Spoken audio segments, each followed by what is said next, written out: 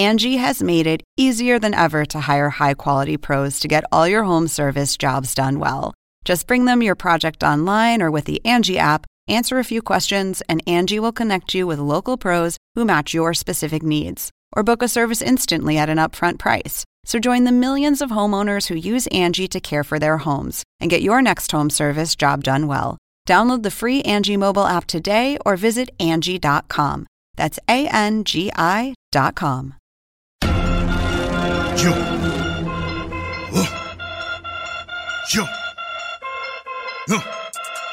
Aubrey Edwards, Tony Schiavone, we bout to party. We bout to party. Unrestricted, got the house now. We gon' turn it up, bring the house down. Got that big space pumping, make them bounce now. Flossing like they bossing and the freaks are coming out now.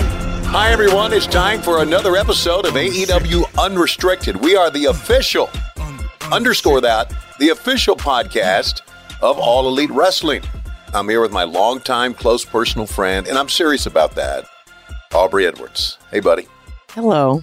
I just want to point out one of my favorite things about work is the first time I see you on Wednesday, and you're just kind of like running around doing your thing, and then just the pause and the smiles on both of our faces, and then just the hug. Yes. And it's like one of my favorite parts of work. It's just like, oh, I saw Tony Schiavone today. Yeah, I agree with that for many reasons, but one of the reasons is your hugs are like the best. Oh, yeah. It's a resume bullet point. Yeah, your hugs are like sincere, like grab you and hug you type thing. It's not like one of those, hi. It's like, which I appreciate. No, it's with intention. Yes. It's with intention. That's the word. It's with intention. I like that. I've had a long time to master said hugs. So yeah, trying to make them count. So we get together, obviously, each and every week for Dynamite/Rampage. And we get together each and every week for this, our Unrestricted podcast. Then we get together periodically for our venture into Orlando Universal Studios. So yes, that just recently happened. Anyway, so we're here to look back at some of the key moments of 2021. And can you believe it? And I'm going to be honest with you, I cannot. That we're getting ready to go to 2022. I never thought we'd get out of 2020. And all of a sudden, 2021 is gone. Right. In my mind, we're still in 2020. Like, I still think I actually write it down incorrectly when I need to write down the year. And I'm like, yeah, because we're in that weird transition period where we're still in the pandemic, but we're not. But we're traveling again, which was kind of like the biggest change of 2021. Right. For me, we've moved on. But then at the same time, we're still stuck. It's weird. Yeah. It's a very weird place. But it's been a really exciting year for AEW. It has been a very exciting year for AEW, and it's been a great year to be an AEW fan. We are in our basically second full year. We're going to celebrate coming up in 2022, year 3 on Dynamite. But let's take a look at some of the highlights that you and I have seen, witnessed, and been a part of. And obviously, the first one would be that Tony Khan was named Booker and Promoter of the Year by the Wrestling Observer. It was an award that he really relished and an award that he really wanted, and I can see why. And one that, yeah, we work for him. This is the official AEW podcast, but one I think we would agree he really deserves. Absolutely. It's one of those, seeing how All Elite Wrestling has sort of come in and made a statement in the wrestling business. To me, and I mean, clearly biased, because the dude signs my checks. Right. But it just made sense that this was him. For everything that we've done as a company, for all of the new things we're introducing to wrestling, all of the amount of fans that have come back to wrestling. At the end of the day, it's all of us. We're all one team, but Tony's the one that brings us together. He's a good person, and that's why we like him. That's why we love him so much. Now, he is demanding to work for. He's not, at times, easy to work for, as anybody in his position should be. And I get it, but still, he deserved all these accolades because he's the one that puts together the show, that comes up with the ideas. He obviously, and he allows, and you know this as well as anybody else, he allows the talent to have an input in what their character is all about. And I think that is so vital. To me, that's old school. No writers, no scripters. You come up with your own promo, and you come up with some of what you think should be your storyline. And he allows you to do that. and he combines all that into a TV show, to me, that's a sign of a guy who knows what he's doing. Absolutely. I think he's changed a little bit what Booker, I think, for a large company means, just because it's a matter of he's a true leader. He's bringing people together who are very good at their craft and allowing them to be expressive and be themselves. We talk about it all the time on this podcast with the various talent we bring in, but the fans feel that. The fans know that we believe what it is we're doing and we believe in the product that we're presenting on TV. And it's just, it all starts at the top. And I feel bad having not bought Tony a World's Greatest Boss coffee mug yet. But I think he'd have like 20 billion of them at this point with the amount of people that love him. Obviously, I get to go backstage a little bit during Dynamite to do interviews backstage. But normally I don't see what's going on at the quote-unquote the Gorilla or the Tony Khan position as we now know it. But I have witnessed, which is very entertaining, his sprint to the bathroom. Oh, my God. It's like, move, gone. Yeah, it's tremendous. He's running through with his audio pack, trying to not drop it as he's bolting, just so he can come back before we're back from break. I know. Very impressive. Not everyone has that level of cardio.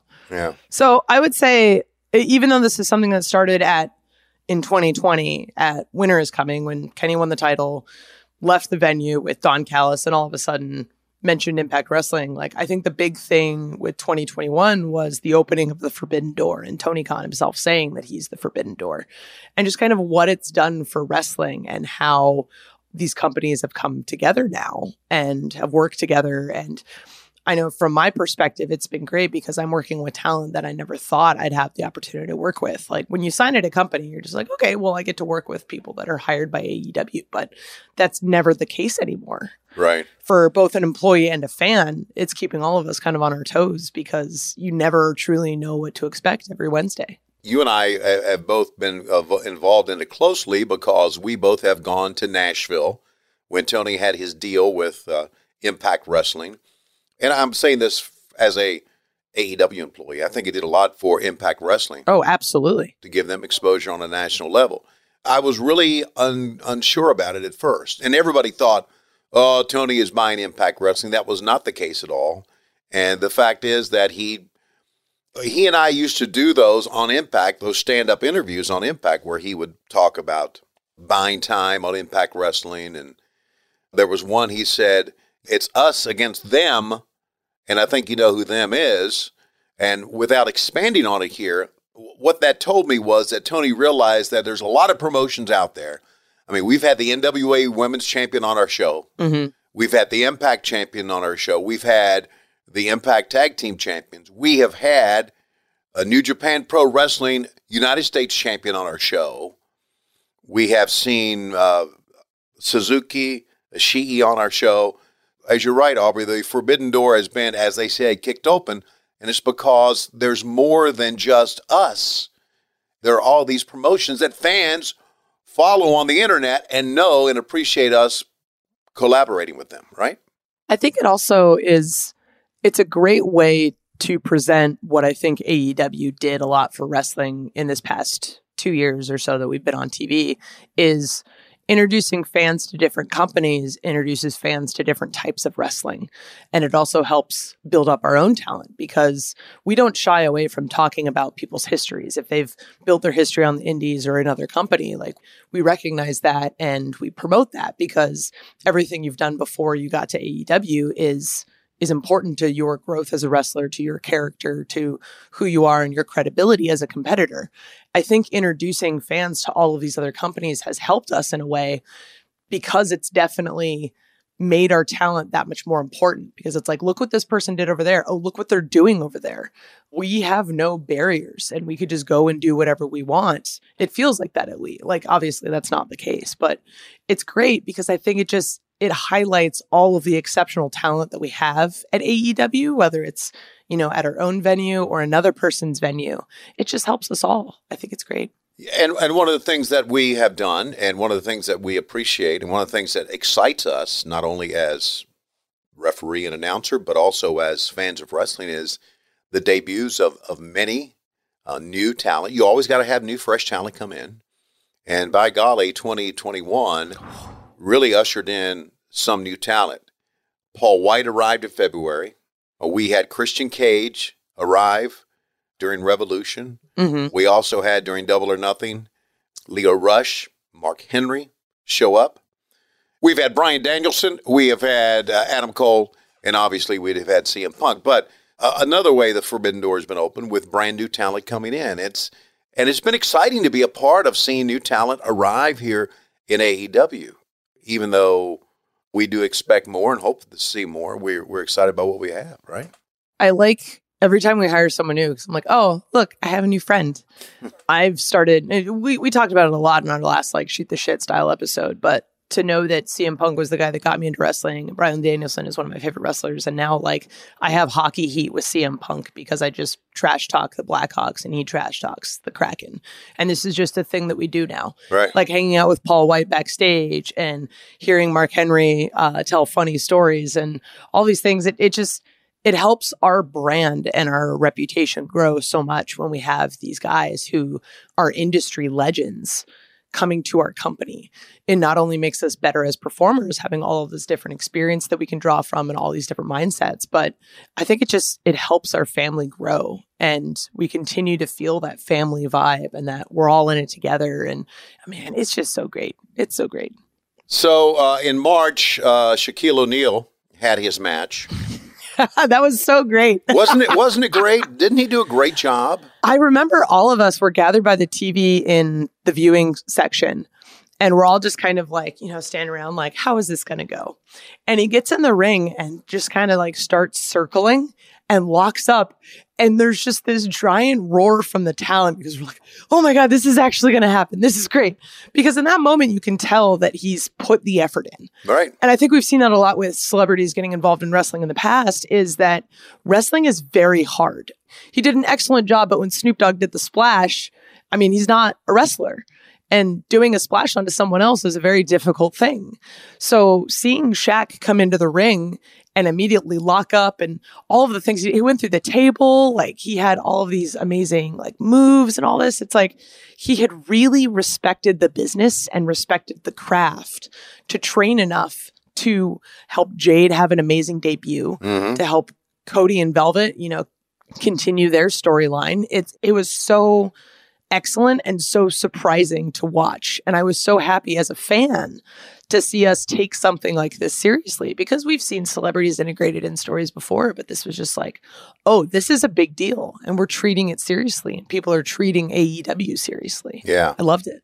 We use the term backstage a lot, mark out. Oh, 100%. Yeah. When I first had a chance to do that interview with Shaq and Brandy, where she threw the water in Shaq's face in a sit down, that was the first time I met Shaq. And to be honest with you, I marked out for him because we're not only talking about an NBA legend, a Hall of Famer, but we are also talking about one of the most visible celebrities out there still today. How many things does he pitch, right? He's everywhere. Mm-hmm. So it was a big deal, and a big deal for us to have someone like him. Not only that, someone like him who obviously took it, as you said, took it seriously. I was so thrilled that I was able to stick my head into the ambulance and see that Shaq had disappeared. He wasn't there. And where did he go? Well, he's back on NBA TV, so I guess he did not evaporate into the vapors. Nope. I was glad to be a part of that. I really was. It was a lot of fun. Okay, so we had postponed a big match because of the pandemic, and finally in May we had that big match, and Aubrey Edwards was a part of it that we'll talk about. We continue on AEW Unrestricted. This is AEW Unrestricted. Aubrey and Tony sitting around chit-chatting about our favorite moments of 2021.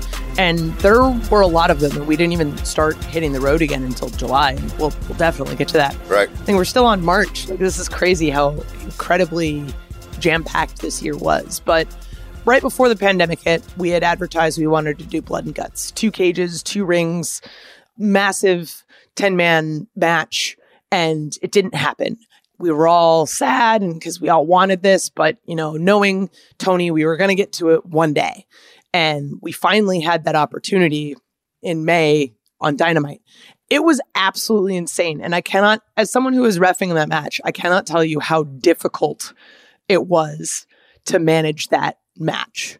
it was probably one of the most difficult times I've had doing a match because I can't get in there with the guys and tell them like where we're at or where we're going or where we are in commercial. Right. And I'm trying to not get caught on camera. I'm trying not to be heard, but I'm literally yelling at time cues to guys 20 feet away, Right. hoping that they hear me because we've got this massive match that's the main event. And the main event is always the most stressful part of Dynamite because who knows, like you have to be off the air at a certain time and you're relying on the wrestlers to make sure that they hit those times. And then at one point, Bryce takes a bump because Tully just takes him out. And now I have to manage 2 cages and 2 rings. It was the most stressful I've ever had in my life. I ripped my shirt. It was great. It was a memorable night. There's no question that all the guys who worked that match, as we say, busted their ass to give us a great match. And it was a memorable night. One thing that fans, I don't know if they realize this or not, but I realize this. You guys, and I'm saying you guys as referees, are very important to help the timing of the show, but there's another very key element to what you do, aside from what you do in the ring, and that is you keep in communication with wrestlers and backstage and the doctor about if the wrestler can continue or not, if the wrestler has been hurt. Mm-hmm. Now, that double cage saw a lot of potential to be hurt, but you were really unable to get to them, to crawl into them to say, are you okay? Right. That made it difficult. There's always that.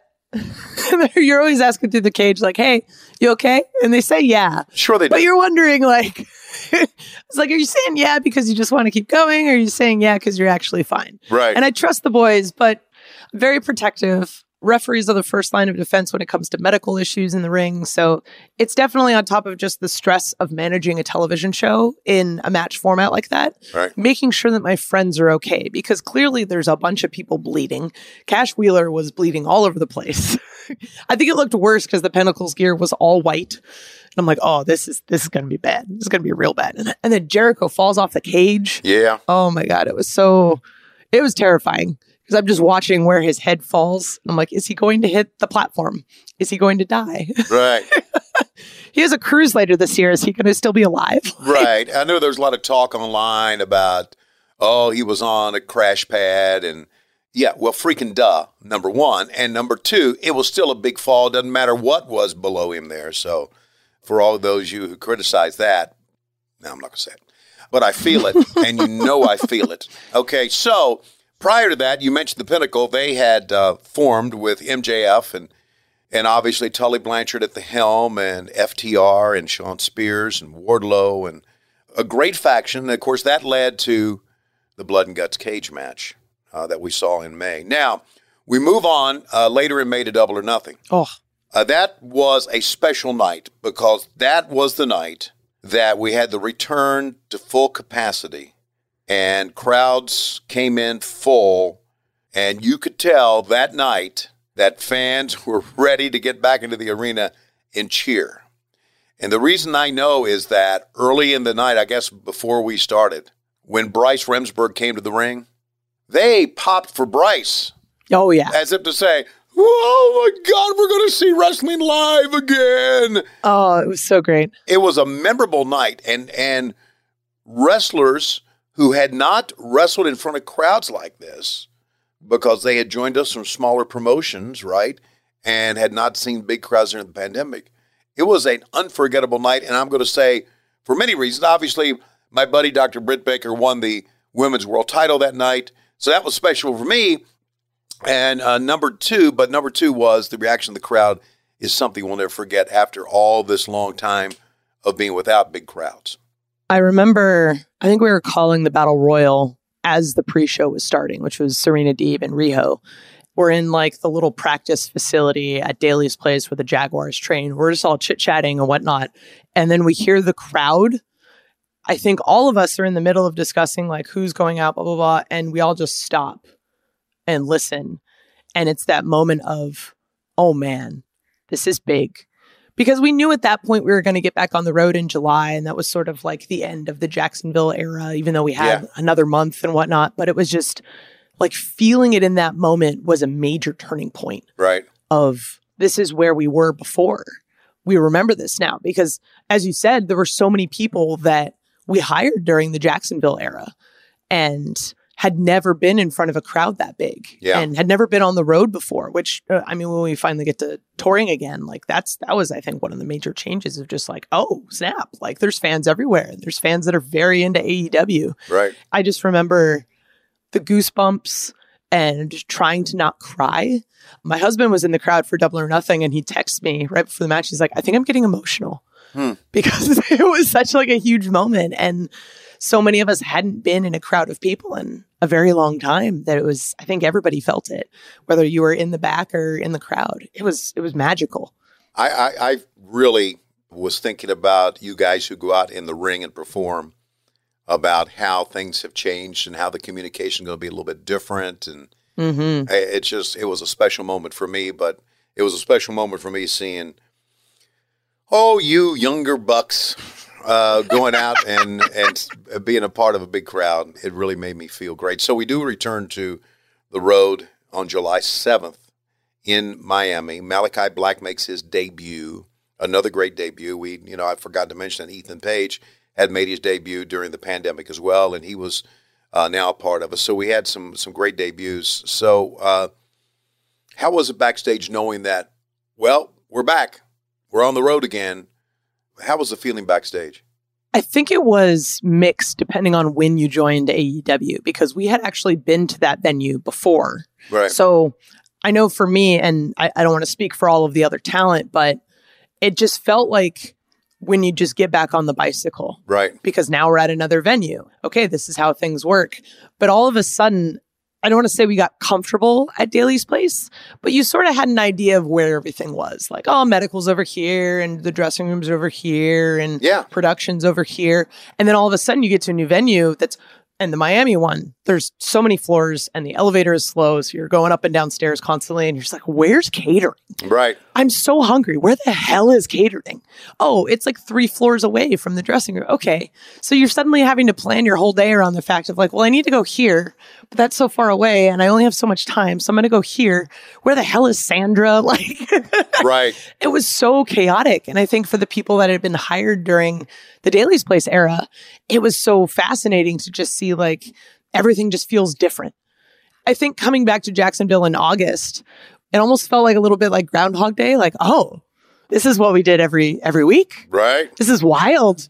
I know in that moment, I appreciated being back on the road even more. I'm like, I love exploring different cities and restaurants, and going to different airports. Yeah. Finally is such a huge thing.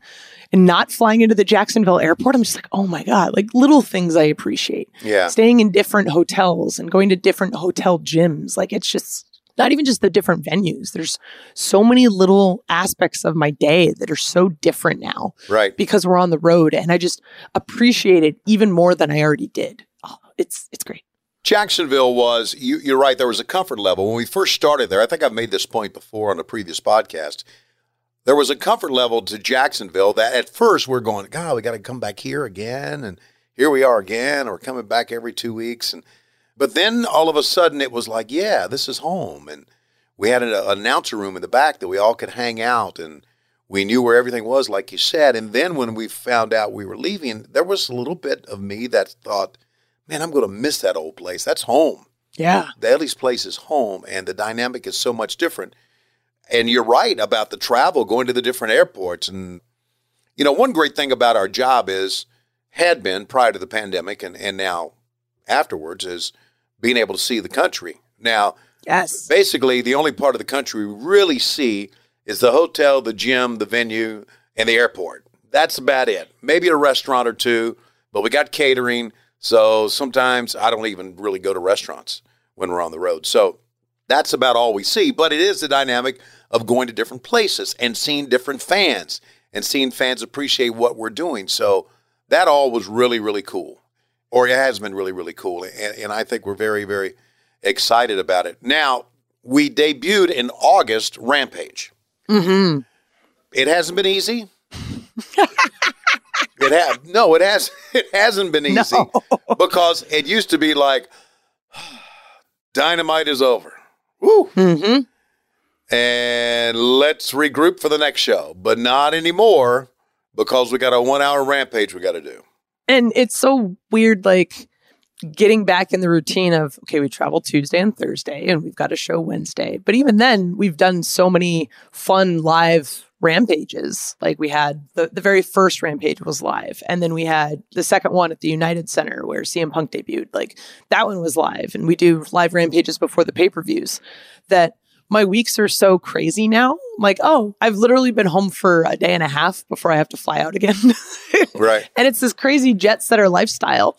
But it kind of makes me appreciate when we do Rampage on Wednesdays that much more, because even though we have that mindset change of, okay, Dynamite's done, time to switch into the next one, you feel the difference between the two shows because Dynamite is Dynamite. We've established what it is. Right. But Rampage is longer matches with some taped promos, and it just feels more like a fight. I think it's aptly named, it being Rampage.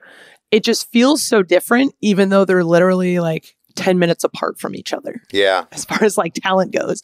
So it's fascinating. And I love that Tony has created this new show that feels so different, but is still so AEW. It is. And one of the things about Rampage, what it's done to my life is because I do work behind the scenes on Rampage. I'm starting to do like more and more pre-tapes for Rampage. Mm-hmm. But I also, when I'm not doing a pre-tape, will try to get on a headset and talk to Ricky Starks and remind the announcers of some of the storylines. I feel kind of odd doing that because I know Excalibur knows. I don't have to remind him of stuff.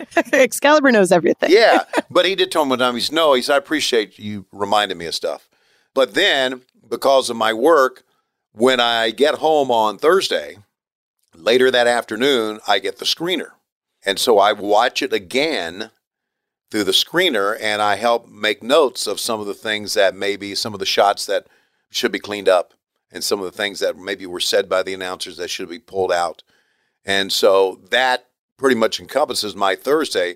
So now on Thursdays, instead of laying around with my dog, I've got to work to get Rampage ready. Then when it airs Friday night, I click it on and I walk away from it, and Lois will say, "Isn't your show on?" Like, I've already seen it. I've seen it twice, my dear. Okay, I've seen it live and I've seen it taped, just so it's on. Now I want to make sure it's on here, but it's changed the dynamic for all of us, but in a good way. And of course, we have gone out and done some live rampages, and the most famous, obviously, is with CM Punk. Now we're going to continue here on our shoot the shit version of 2021 as we look back at a great year in AEW, and we'll talk about some of our favorite moments and our great matches that we have seen when we continue.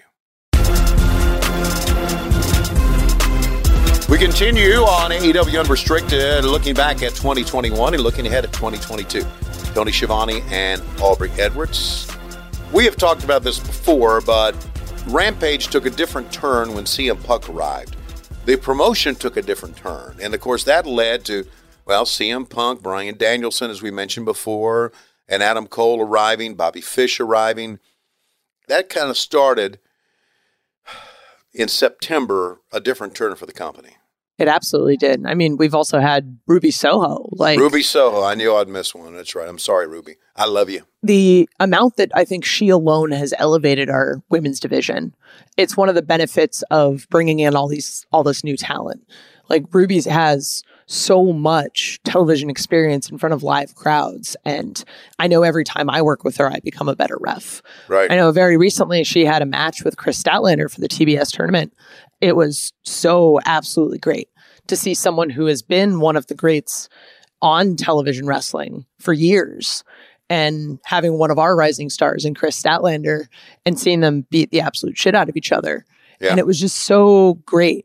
And seeing all the growth of both the men's and the women's division at AEW and seeing the growth of our individual competitors, like bringing in new people has been so wonderful, not even from just a exciting fan standpoint, but just for what it's done for our roster. It's so fascinating. I think all of us getting to share in that. We ended up going to Arthur Ashe for AEW Dynamite Grand Slam. I think the final count was 20,117. Okay. Like, where the crowd is so big, you can't even see all of them in the upper bowl, but you hear all of them and you feel all of them. For me, that was just a great barometer for how far AEW has come, that we sold out that venue without a card announced. Right. I think that's a testament to what our talent has done, what Tony has done, what our fans have done for helping supporting the product and promoting it to other people. It's, man, Arthur Ashe. How was Arthur Ashe for you from the announce desk? It was absolutely incredible. And I tell this story before because I went out early during Elevation, and Eddie Kingston came out with me. And Eddie, for the first time in his life, was absolutely stunned and speechless. Yes. Because being a kid from Yonkers, New York, and working hard, as you did, working hard through the independents, this was the crowning jewel for him. And I remember afterwards, I'm not going to say what shape he was in, but he was overly emotional because he had that match, if you'll recall, where he took the kendo stick and beat Lance Archer to death. And it was for Rampage, but he beat Lance Archer to death with the trash can on his head. Okay. Afterwards, seeing him thank Tony for letting him be a part of this company and how much it meant to him was, to me, I'll remember that moment backstage more than I'll remember any of the matches we had. I will, because I'd never seen Eddie like that. I really hadn't. So, and that's saying a lot because we opened the show with Kenny and Bryan Danielson going 30 minutes, which is one of the best matches we've had this year. Yeah, and we've had a lot of great matches. Now, I know you're going to go, but let me talk about my buddy Britt Baker here for a second, because she was involved in great matches. The main event of Dynamite that night in Arthur Ashe Stadium. Obviously, I mentioned earlier at Double or Nothing winning the women's world title. But you have to go back. This is not only Britt Baker, this is obviously Thunder Rosa. The lights out match they had was one of the most memorable matches in any division that we've ever had. It was the first lights out match we had in the women's division and our first main event in women's main event in history. And the two ladies put their lives on the line in this one. And I think they came away with it with more found respect from everybody, but also I think they helped elevate the women's division. I think they'll go through a table, or they'll go head first to a ladder, and they'll do what it takes for a great, great match. That match, to me, of all the matches we had, is one of the most memorable ones, I think. That was sort of, I don't want to say turning point, because I think that might be a wrong way to do it, because we've been consistently growing this whole time. But that was the first time the women main event at Dynamite, which I think from a promotional standpoint, we were more excited about the women's lights out match than it was the main event, which is saying quite a lot because both are firsts for the company. As much as Britt Baker and I don't get along, I'm not one to not notice her contributions to AEW and her growth as a competitor. But the women main evented the first episode of Rampage. Her and Red Velvet had an incredible match. Yes. Going on and main eventing at Arthur Ashe, which I got to actually ref. I haven't refed one of Britt's matches in a long time, but that's because of the conspiracy. Okay, go ahead. Yeah, I know. It's not true. It's not true. But anyway, but for me, it wasn't something that was really promoted at all of like, oh my God, look at this. There's only women in the ring. But the fact that there were only women in the ring, it was me and Ruby and Britt. Right. It's not that like we were there to check boxes. We were there because of the work that all of us had done and all of the other women in our division had done to grow. And seeing the steady growth of our division has been so absolutely wonderful, especially like for me because of the things I care about and the things that speak to me. But I feel like now it's one of those when the women have a crazy match, it's just like, yep, this is normal, which is exactly what we want. We want equality. We want just when we have incredible matches like Ruby and Chris announced, everyone gets real excited. When we hear a match with Serena and Shida, I remember seeing online when that match got announced, like people were chatting on Twitter about that match more than they were about other matches on the show. And that was just super exciting to see. And I'm super repetitive in this episode, but what the talent has done and the growth we've seen and how the fans have responded has just been an absolutely fascinating thing to watch, both as a fan, as an employee of AEW. We have had some fantastic matches so far this year. Now, moving on from Britt's matches, which are special to me in my heart. You mentioned Bryan Danielson and Kenny Omega. Jungle Boy has been involved in many great matches. That match against Kenny Omega in June on Dynamite was special. MJF, Sammy Guevara, that crazy match they had was something else. The Arcade Anarchy match, I wanted to touch on that crazy thing because Chris Statlander obviously made her appearance with the Best Friends, but That brings me back to Miro. I lose count. How many matches of Miro have you refereed? I've only done a handful. I want to say like 5 or 6 off the top of my head. I did his title match against Lance Archer at Double or Nothing. Right. And then him and Brian at Full Gear. But Miro is a terrifying individual to be in the ring with. Isn't that something? It's fascinating seeing who his character was prior to joining AEW. And then he kind of comes in being this video game guy. And to see the transformation that he's had into the Redeemer. Right. And the promos that he's done, those are just so well done. And it's probably some of my favorite packages that we end up having on the show. I agree. Here's the deal with Miro. When he first arrived in AEW and he first walked through the tunnel and he had that look about him, it's like, and now you see it every time he walks through, that seriousness look. To me, when he walks through, the first thing I think of is, oh, the shit's really on now, buddy. Somebody is going to get beat up, and he is just so athletically superior to most. It's just amazing to me what a great athlete he is, and what a sweetheart of a guy he is behind the scenes. It's just amazing. I think that Arcade Anarchy match and where he went after that and how, he beat up Kip in the dressing room and went his own way was some of the greatest stuff ever. We can't really go any further without touching on what Darby has meant to us, and at one time was the TNT champion, and it was very, very special to see him win that title and what he's done now with Sting. And we do have tremendous young talent that has been grown by AEW, and that is so essential to have your own homegrown talent, because that is the hallmark of a great promotion, and Darby is one of those. I want to ask you, Tony, do you have, off the top of your head, a favorite match from this last year? Oh, yeah, it's Britt and Thunder Rosa and that Lights Out match. Yeah, I was just so proud of both of them.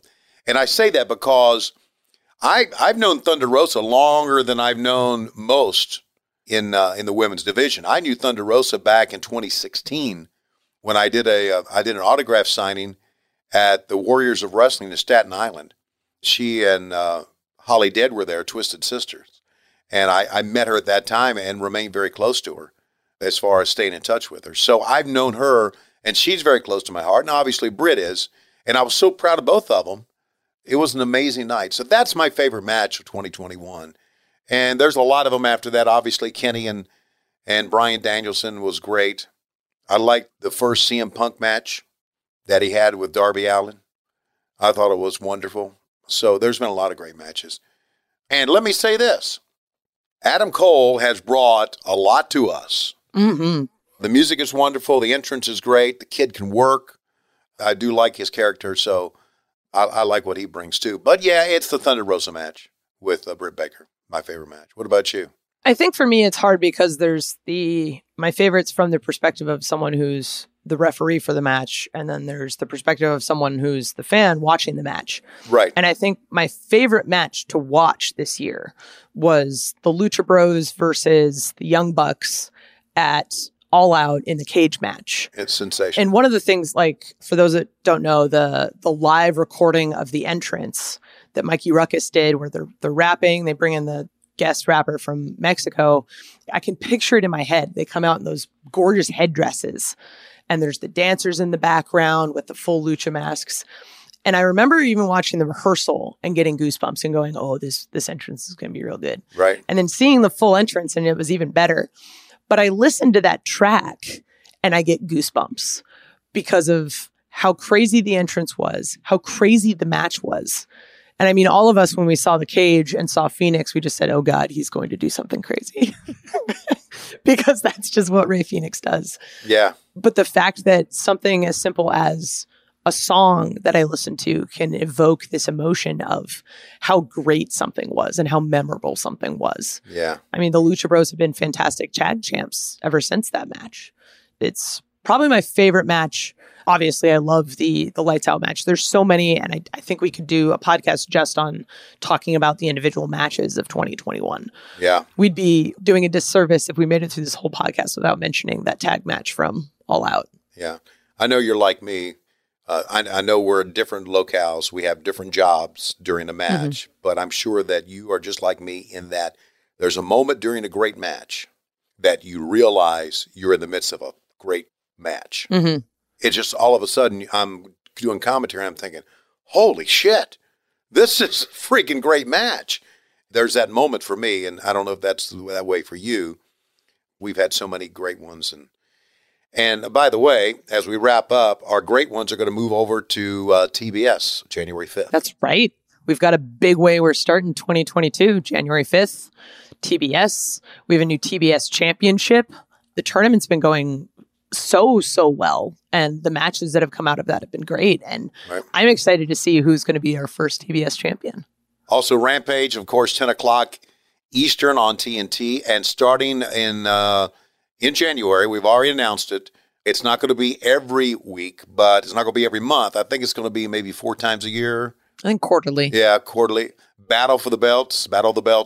That first one's going to be in Charlotte. We got some great venues we're going to be coming to. Like Charlotte, we'll be coming to New Orleans. The TBS era starts in New Jersey in January.